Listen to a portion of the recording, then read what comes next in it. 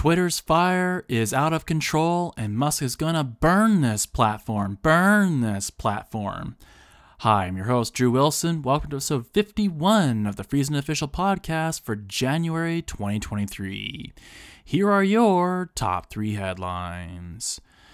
The flames grow higher as Musk continues to pour gasoline on the Twitter fire. More mass layoffs announced as Amazon and Microsoft joins the pink slip epidemic. And as the US warns Canada about Bill C-11 and Bill C-18, CCIA issues white paper further outlining those trade violations. Elon Musk's incompetence was on full display this month. In fact, you could say it's something of a miracle that Twitter remains online still. This after all the punishment it received from Musk's brutally bad decision-making. This month started with a bang of a facepalm-worthy development. Musk posted a poll asking if he should step down as the CEO.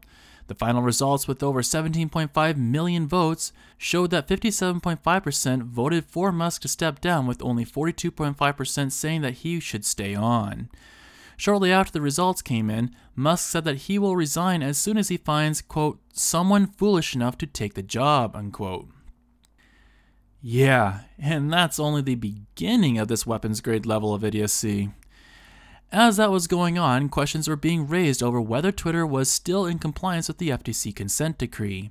The consent decree was the result of a major security incident with Twitter prior to Musk taking over. Musk, apparently, was not only unaware of the consent decree when he bought Twitter, but remained unaware of it after he took over. What's more is that the report suggests that Twitter has been violating the consent decree ever since Musk took over, suggesting that Musk is packing on even more legal liability onto himself over this. As these developments were happening, Mastodon, a platform that has been the main beneficiary of users fleeing Twitter, got close to reaching 9 million users right after. In fact, large spikes in growth since late October can be traced back to Musk doing something particularly stupid. Of course, Musk wasn't done yet. Musk also boasted that he pulled the plug from a major server and everything seemed to be running as per normal. This was shortly followed up by a massive outage of the whole platform. For most users, the downtime lasted nearly 5 hours, starting at 3:43 p.m. and seemingly ending at around 8:28 p.m. While websites do indeed go down all the time for brief periods of time, this large of an outage is almost unheard of for one of the biggest platforms. Shortly after the outage, Musk seemingly just made up the excuse that there was just some major architecture upgrade and that everything should feel much faster now. Spoiler alert, Twitter didn't get any faster. Performance was just as sluggish as before. The only real good news was that what remains of Musk's team managed to get the website back online. So he's got that going for him, which is nice. You might be thinking at this point that maybe Musk would just lay low for a while and stop attracting more bad publicity towards himself. Yeah, that was wishful thinking. There was more. Musk apparently decided that since Twitter is losing billions of dollars, that maybe there was another cost-cutting measure to be made. So Musk decided to stop paying the bills for the office building.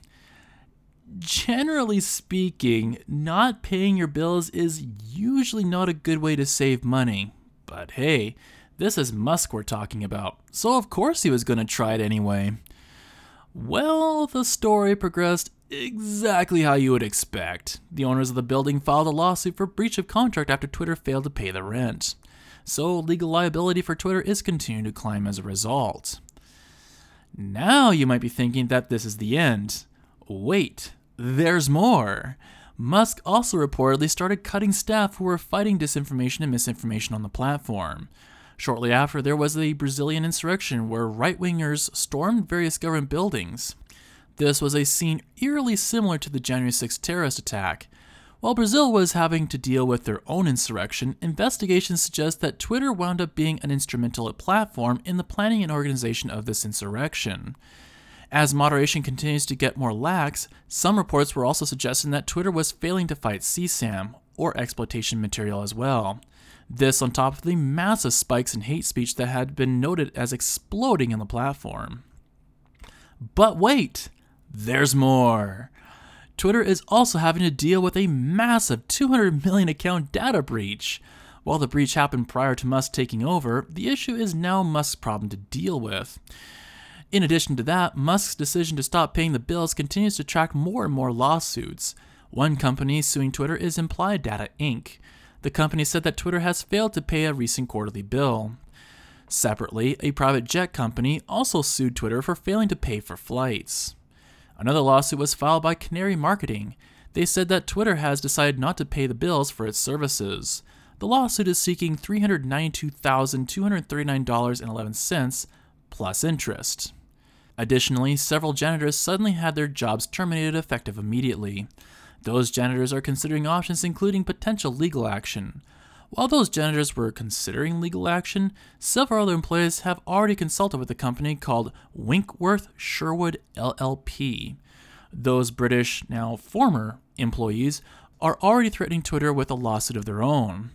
The damage is already being felt as Twitter's value has since plummeted. Reports say that loans used to pay for the buyout would not even fetch 50 cents on the dollar. It's a pretty steep loss for a $13 billion loan. The losses have also affected Musk personally. Apparently, Musk has lost $200 billion in 2022. Reportedly, that is a world record loss as no one has ever lost that much money in a single year. Journalists note that Jeff Bezos is the only other person who has enough money to even be able to top that record. So the loss is quite the remarkable accomplishment, I guess? But wait, there's more! One way Musk had attempted to distract from all of Twitter's problems was to release the so-called Twitter files. The file dump was supposedly going to be this massive expose about how the government was colluding with the platforms in an evil plot to silence conservative voices. Well, that ended badly with not really even the slightest shred of evidence to back that up. At most, there were emails from governmental organizations reporting accounts that might be violating Twitter's community guidelines, but leaving it up to Twitter to decide whether or not to take action. As it turns out, more than half of the time, Twitter ended up not taking any action. So, yeah, it wound up being a pretty massive flop in the end. But wait, there's more! Third-party apps suddenly started to lose functionality with Twitter. This includes Tweetbot, Twitterrific, and others. Many power users use such apps to make posting on the platform easier. However, that functionality was lost early on in the month without explanation. Questions were cropping up more and more as to why this was happening. Initially, people suspected that Musk must have chewed through the wrong wire again. More and more, however, began to think that this move was intentional. After being faced with intense questioning, Twitter quietly changed the rules surrounding access to its API. Days later, Twitter announced that the platform was enforcing its long-standing rules about access to its third-party API. So they began banning various apps that help make Twitter more useful. Many users expressed outrage and started calling it quits from the platform in response. At any rate, Twitter's experience seems to continue to deteriorate, and the problems facing Twitter are continuing to stack up. All Musk has done is pour gasoline on this dumpster fire. The flames keep growing higher and higher on the platform. The economic outlook for 2023 hasn't been looking good. Many have feared that a recession will hit in the early part of the year. As a result, advertisers have been pulling back thanks to all this uncertainty. The pain of all this uncertainty has already been hitting the tech sector hard. Already, Meta announced that it would be laying off 13% of its workforce. This year, the pink slips continue to flow with Amazon announcing that it was laying off 13,000 employees. The announcement meant that Amazon joined a growing list of large tech companies cutting costs by hacking off portions of its own labor force. The news was followed up by Microsoft also announcing major layoffs. For that company, they were laying off 10,000 employees. Some treated the news as confirmation about the fears of an up-and-coming recession. For others, the takeaway is that, contrary to popular belief among some supporters of Bill C-11 and Bill C-18, the cash flowing within these companies is not exactly unlimited. As a result, it increased the probability that companies like Google and Facebook would rather block news links altogether rather than pay the link tax. After all, if you are shedding jobs and reducing costs, the last thing you want to do is throw money frivolously out the window by paying into schemes that add no value to the platforms. That's just common sense. Obviously, no final decision on that front was made, but it isn't looking good for the publishing giants who are hoping to get a free payday off the backs of these platforms for what amounts to no real good reason. The prospect of a massive trade war between Canada and the United States grew this month. This all soars to Bill C-11, Bill C-18, and the digital services tax being pushed by the Canadian government. Already, the United States has warned Canada twice about the trade issues surrounding all of this. So far, though, Canada continued to try and ignore the issue and pretend that the US never even raised these issues in the first place. This month, the governments of Canada, the United States, and Mexico all met to discuss trade between the three countries. While other issues were, in fact, discussed, one issue that was conveniently not talked about by many members of the mainstream media was the issue surrounding Bill C-11 and Bill C-18.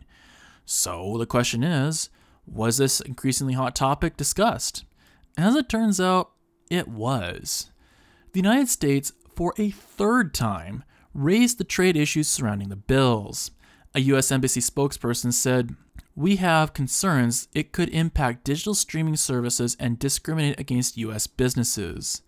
The reports also indicate that the U.S. is holding consultations with businesses about how Bill C-11 and Bill C-18 could affect their operations. So, when you line up all three warnings, there is a very noticeable trend of raising the heat on Canada. For the first one, it was a general warning that the US was not happy about the legislative efforts. For the second one, there was explicit mentions about the bills in question. Now we are seeing them say how they are now in active consultation with businesses affected by these bills and figuring out how to move forward in dealing with Canada and their ill-advised bills. At the very least, the US seems to take these issues extremely seriously. The government didn't seem to want to raise a big stink about it, and instead opted to try and settle these matters behind closed doors. Currently, the efforts to quietly sort out these issues failed. Now, the country is seemingly gearing up to go ahead and begin planning for the next, more public steps to take.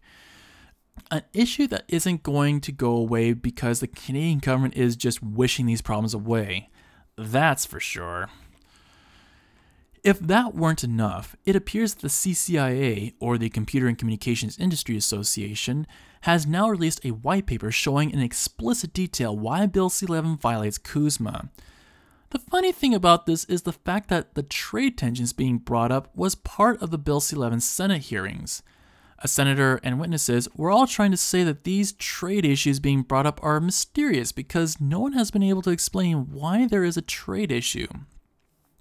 There are obvious answers, but just for fun, I'll play you back that clip in question.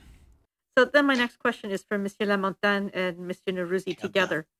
I think when we began the process of understanding C-11, I think a lot of us were thinking about services like Netflix and Disney, which show their proprietary content. And what's happened, even over the course of our study of this bill, is that we've seen the rise in aggregating services offered by platforms like Prime and Apple, which do produce some of their own content, but are also showing lots of everybody else's content. So I could ask each of you to speak to the shift that is happening with these online aggregating services. And I wondered if each of you, and I don't know, Monsieur Lamontagne, if you have had the same experience as Mr. Neruzzi, being told that it's a CUSMA issue to have some kind of free, fair market carriage agreement. Because, I mean, we tried when we had people from Global Affairs here to try and understand what the CUSMA issue is. And I still, despite many attempts, do not quite understand what it is that they think is in violation. Thank you for your question. I don't know if I'm aware of the CUSMA effect. I don't know if I heard correctly. Maybe you can explain a bit more about this. Well, when we've listened to proposals to have some kind of requirement for American aggregators to carry, whether it's the public interest content like EC or Omni or APTN, or what you're talking about, where you have French language stuff that you're acting as an agent to get sold to these aggregating services. The issue seems to be a concern that we would be creating some kind of unfair trade advantage for Canada, I guess. But my staff had another meeting with heritage officials this week, and we still can't get clarity on what exactly we think the CUSMA friction point is. That's a good question. I think one of the issue is that things are evolving at such high and fast pace. First, the emergence of new platforms and the death of others. I mean, there's new ones coming up every month. There's, platforms merging or dying, every month. So that's an issue. The second issue is their production strategy or acquisition strategy. So a couple of years ago, it was only acquisition. Then they moved to production only. Then they realized that it was too expensive, and now they went back to acquisition.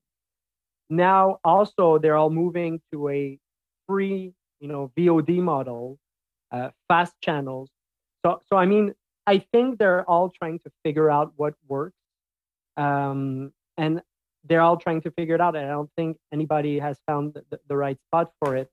What I can say to my experience is that every platform I've met was interested in Canadian content, but I haven't seen any results. So I'll give you an example, but I think last year Amazon decided to stop acquiring, documentaries and short fiction. So that's kind of an example of all documentaries we had were simultaneously removed all of a sudden. So they still own everything, and they choose what's going on the platform. And it has a very difficult effect, especially on independent producer distributors, to try to keep up with the pace.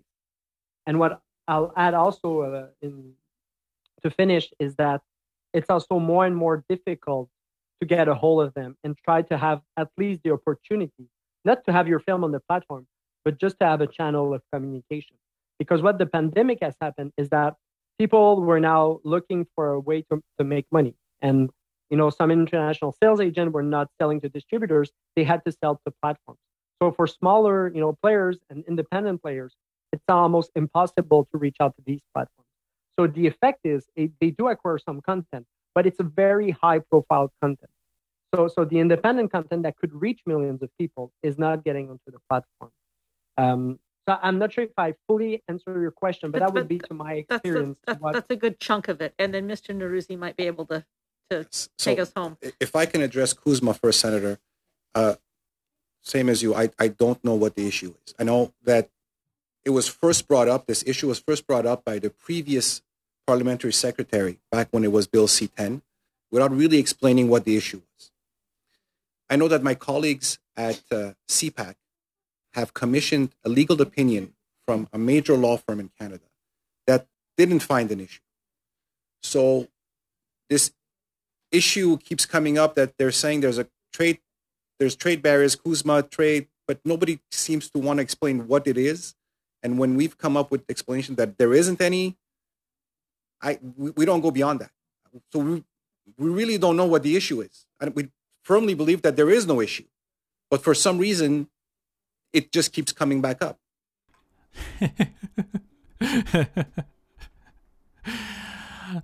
I still laugh at that. This clip was played back in November's episode. I explained at the time that all it takes is a 5-minute Google search and sifting through the agreement to find your answer. The answer, of course, is Article 19.4 of CUSMA, which explicitly bans unfavorable treatment to digital services operating in another country. Bill C-11 demands that these foreign-owned platforms pay into various culture funds controlled by the government. This while favoring specific kinds of content over others. Supposedly, this only affects the largest platforms, which all happen to not be owned and operated in Canada. This is supposedly because only platforms that have a material impact on the objectives of the Broadcasting Act, as silly as that sounds since we're talking about the internet, would be regulated in this manner. Most of these platforms, like Google and Facebook, are US owned. The trade violations are obvious. Except except for those people in the Senate meeting room at the time, as it turns out. Now, some die-hard Bill C-11 supporters might look at my conclusions and say that since I'm not an international legal expert, my analysis can be treated with a grain of salt. After all, how credible could such comments be in the first place? I mean, a 5-minute Google search schooling a whole senator's team, a top law firm, and all these really smart people at the Senate? There's no way that could be credible at all, could it? Well, as it turns out, that story could not only be really credible, but downright prophetic as well. The CCIA published a white paper explaining that, yes, Bill C-11 does, in fact, violate CUSMA.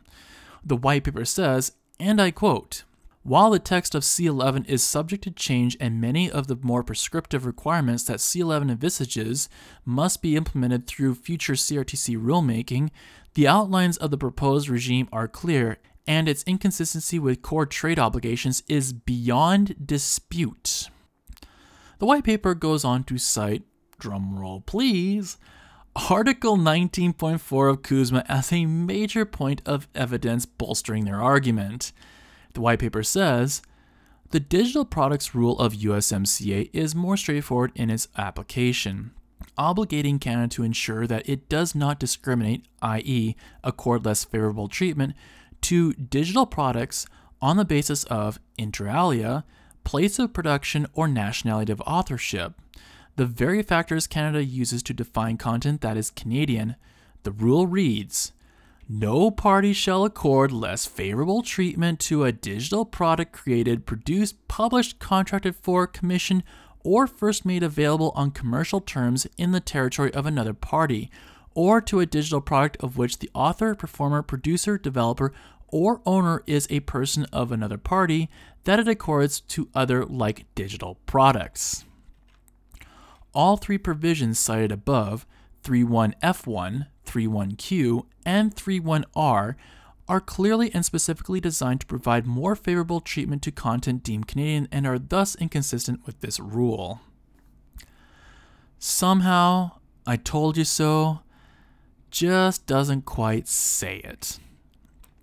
So now you have the US government issuing no less than 3 warnings about these concerns. On top of that, you have a large technology trade group spelling out exactly how Bill C-11, and Bill C-18 for that matter, violates CUSMA. This obviously raises the prospect of billions in trade tariffs in the process. Unless Canada makes an immediate and significant course correction with Bill C-11, how exactly is Canada and the US not headed for a trade war? A war that Canada is all but certain to lose. Another Drew Wilson was right moment. What can I say? Yes, I wasn't the only one pointing out the trade issues, but 2.5 months ago, I explicitly cited the article of the trade agreement in question and laid out why Bill C-11 violates it. Now we are seeing a major organization basically agreeing with me on this. For those doubting me about my analysis, whoops would be an appropriate response in all this. So, quite the interesting month already. Let's check out some of the other stories making news this month. The US has been another country contemplating link taxes. However, that piece of legislation was effectively stopped dead in its tracks after considerable backlash. This along with Republican efforts to turn it into a moderation ban bill. The legislation effectively died in the process. Despite the overwhelming backlash, efforts were made to put the JCPA into must-pass legislation called the National Defense Appropriations Act, or NDAA. That effort mercifully fell flat, putting further doubt that the bill will become law anytime soon. There's more developments in the Rogers-Shaw merger case. After hastily pushing through a decision to greenlight the merger, the Competition Tribunal posted their findings on their website. While the speed was controversial, that speed also led to a major embarrassment by the governmental organization. In the process, they posted confidential information as well. While the information was quickly pulled from the website after, the tribunal made the bizarre decision of threatening to disclose the IP addresses of anyone who happened to access those files. The decision sparked major questions about the privacy implications of such a move. We haven't heard anything since about that particular development to date. While 2022 has seen a lot of stressful things happen, the year did manage to end on a particularly hilarious note. Former kickboxer Andrew Tate was recently unbanned by Elon Musk on Twitter. Shortly after being reinstated, Tate decided to harass environmental activist Greta Thunberg. He started by bragging about his 33 gas guzzling car collection, posting a picture of him filling one of his cars with gas, and asking her for her email so he could send her a complete list of his car collection. Thunberg replied, "Yes, please do enlighten me. Email me at smalldickenergy@getalife.com." The response clearly angered Tate, who turned around and posted a video response with a very mad not mad vibe. He bragged about how he was going to eat some pizza and ensure that the pizza boxes were not going to get recycled. As it turned out, that video would be his own undoing. Apparently, Tate and 3 others were wanted in Romania on human trafficking charges, forcing women to perform in adult videos allegedly against their will. This, according to Romanian authorities, for considerable profit for Tate and others. Authorities, however, needed evidence that Tate was in the country. The pizza boxes clearly had Jerry's Pizza, a well-known Romanian pizza chain, printed on them and clearly visible to the camera. Reportedly, that was just the tip authorities needed that Tate was back in the country. 24 hours later, video surfaced of authorities hauling Tate off in handcuffs. Reports surfaced shortly after, confirming that Tate was arrested by authorities. As a final burn, Thunberg posted a response to the events that unfolded by saying, "This is what happens when you don't recycle your pizza boxes." Absolutely priceless. This month saw a rather unnerving development in the online harms proposal story. Canada's forthcoming online harms proposal would see the government demand websites take down content deemed harmful within 24 hours. Failure to comply would result in, at minimum, $10 million fines. What is considered harmful is left to the interpretation of any anonymous reporter. Further, overseas websites that do not comply with such requirements would be ordered to be blocked at the ISP level. That is only a small sampling of why Canadian website builders are having collective heart attacks over the very thought of this forthcoming legislation. Reports have surfaced that the consultation the government held, the consultation I personally participated in, was not the outcome the government wanted. Internally, those who were opposed to the proposal were considered non-allies. In response, the government worked on creating separate surveys designed explicitly to filter out anyone who doesn't necessarily agree with the government's approach. It's one more piece of evidence that suggests that the government didn't want feedback, but rather full public support of the legislation that they came up with. The information was unearthed via an ATIP request. Age verification laws have been occasionally pushed in various jurisdictions around the world. Generally, the laws would require potential internet users to verify their age with some sort of central authority or approved authority before viewing pornographic material online. Such proposed laws have been frequently, and rightfully, pushed back on because of the major privacy implications such laws would have on average everyday citizens. After all, in order to do so, users would be required to divulge even more personal information to online third-party sources. For many observers, such personal information is especially sensitive since it could theoretically lead to ransoms should that information fall into the wrong hands. Unfortunately, one does not even need to imagine what the internet could look like if such laws became the norm. This is thanks to Louisiana passing Law 440. One resident posted a screenshot of Pornhub asking the user to verify their age. The request takes the user to a third-party website where the website demanded the user fork over their driver's license to continue. The user remarked, "It's getting awfully surveillance-y in here." Bell Canada, one of Canada's big telecom monopolies, faced tough questions this month. This after the company began blocking access to HD footage for its customers, then selling an upcharge just to access such content. Observers questioned whether or not this violates Canada's network neutrality laws, given that this is about the kind of content being carried, not the data quantity. Matthew Gamble noted the change and filed a complaint with the CRTC. Over the last 2 years, I've had no shortage of complaints about how mainstream media is handling its reporting. Many reports surrounding Bill C-11 and Bill C-18 have been terrible, ranging from horribly misinformed about the issue to outright propaganda pieces, purposefully designed to mislead readers and make them believe outright lies. The thing is, once in a while, major media outlets actually do something good. Case in point was CBC's Marketplace special on cell phone and internet bills. The report and special, what we were able to see that is, actually touched on the root of the problem. A government unwilling to do anything about these problems, leaving customers paying some of the highest rates in the developed world. They even worked with citizens in other similar countries around the world to compare notes on what is charged and connection speeds.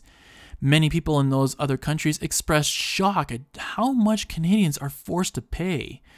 While the report could have delved deep into the lack of competition by highlighting the Rogers-Shaw merger, the overall lack of competition in the sector was well highlighted. They showcased the ownership of fake competitors like Koodo, Virgin, Fido, and others whose ownership were all traced back to the same big three players as well. So, if there was any doubt before, yes, mainstream media, if you actually do a good job on a tech-related topic I happen to cover, it is certainly possible you'll get kudos from me. I'm not only about bashing the media, so in this case, the kudos is definitely deserved. CRTC Chair Ian Scott is now mercifully a former CRTC Chair. Scott's term recently ended. Scott's tenure saw numerous hits to the CRTC's credibility. This included acting as cheerleader to Bill C-11, the notorious CBC N-word ruling, rubber stamping the Rogers-Shaw merger, the disastrous MVNO reversal, and many other controversial decisions. The new CRTC chair, Vicky Eatrides, began her tenure this month. She noted her concerns with consumer prices with cell phones and the internet. Additionally, she commented that she will be seeking public input on Bill C-11. The fact that she didn't just echo Rogers' talking points and didn't scream about how Bill C-11 was badly needed and needs to be passed yesterday, in my view, is certainly an improvement so far. Yes, the bar is that low these days. While other critics were much more lukewarm to her early days, I consider these early developments to give at least marginal reasons for optimism at least. We'll, of course, see how this all plays out in the end. Finally, I posted an article that seemed to go viral this month about big media's big lie. When large news organizations publish an article on Bill C-18, one of the early paragraphs often reads as something along these lines. Bill C-18 is designed to require web giants to compensate journalism publications for reposting their content. This example came from the CBC. This so-called explainer always annoyed me because everything about it is either a total lie or highly misleading. At the same time, it is presented as if it's just an undisputed fact. It is one of the many reasons why I so often say that the media is straight up lying to you on this subject. So I did a whole separate article explaining in great detail why this is a false or misleading statement. Additionally, I explain how news articles are shared on social media platforms in the real internet world. Since I don't want to turn this into another hour-long podcast with this explanation, I'll just offer some quick notes on this here. I'll also encourage you to check out the article as it is complete with citations in law as well as a huge number of screenshots to prove my points. First, if platforms were well and truly copying and pasting whole articles without the permission of publications and profiting off it after, then publishers can use the existing Copyright Act to seek damages. Additionally, since most of these platforms operate in the US, publishers can also file a DMCA takedown notice, which the major platforms do comply with. All this to say that no Bill C-18 is even required at all. Second, it's not the platforms themselves that are actively posting links to news articles. In reality, it's the publishers themselves who actively share these news articles on those platforms.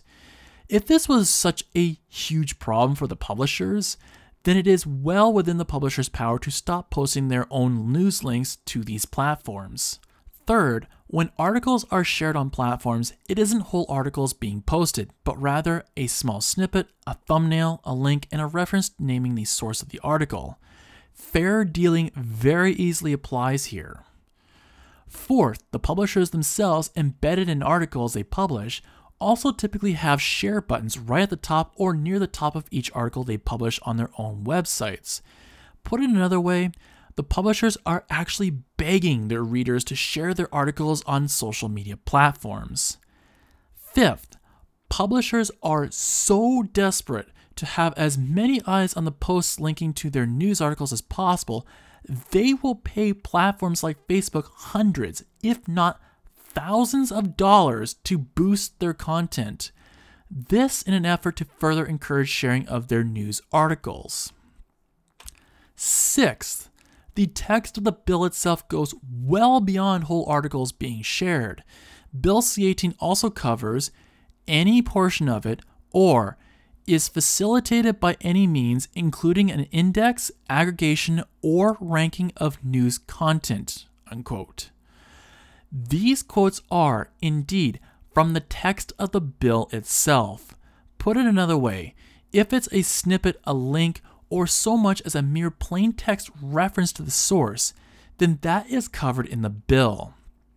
To paint this situation as platforms stealing whole articles, republishing without permission, and profiting off of it after is a complete fabrication from my standpoint on things. Unless publishers uncover evidence that actually backs up these wild claims, then it's safe to conclude that the publishers are pushing outright disinformation when they make these wild claims. So, if you are hoping for a more normal podcast this month, well, hooray! You got it this month at least. Let's keep things going by turning towards entertainment. Before we get into the video game reviews, I wanted to point out the videos we posted this month. For this month's Steam game, we played Dragon Age Origins. That video can be seen on our site and on YouTube. Now, ordinarily I would carry on down with the first impression videos. However, in January, the videos end up being quite a bit different in nature. Case in point, the hardware reveal I posted next. The hardware is a PlayStation 4. Mixed in with that reveal is the announcement that I'll be changing up the release schedule this year. This year, the 4 videos posted each month will be a Steam game, a PlayStation 3 game, an Xbox 360 game, and then, finally, a PlayStation 4 game. The last game hinges on me being able to fix a technical issue. Should something go horribly wrong, I'll fill the PlayStation 4 slot with another Steam game as before. Hopefully though, this will be the new schedule moving forward starting in February.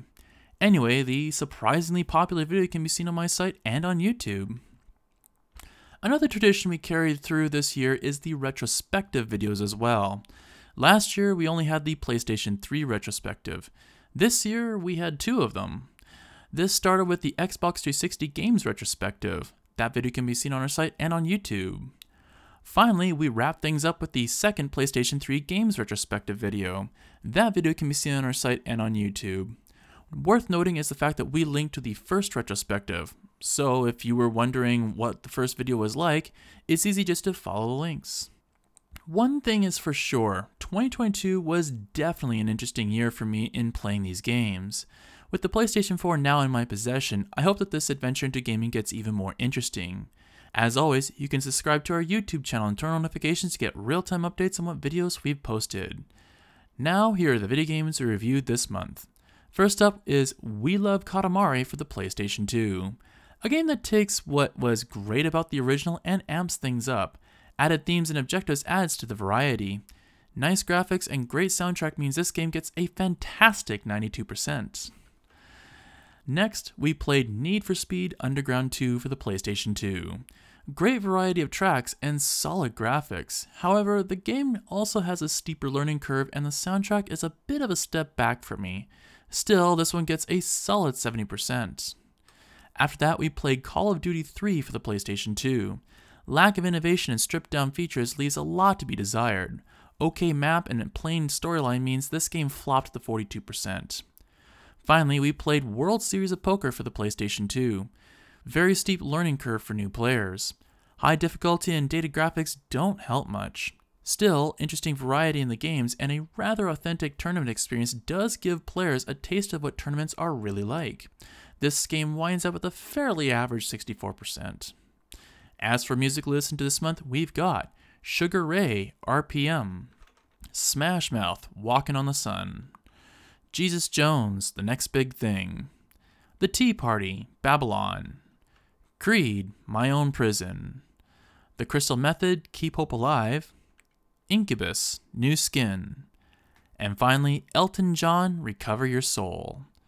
So that leads us to our pick of the month. This month our pick of the month belongs to We Love Katamari for the PlayStation 2. Also be sure to check out Sugar Ray, RPM.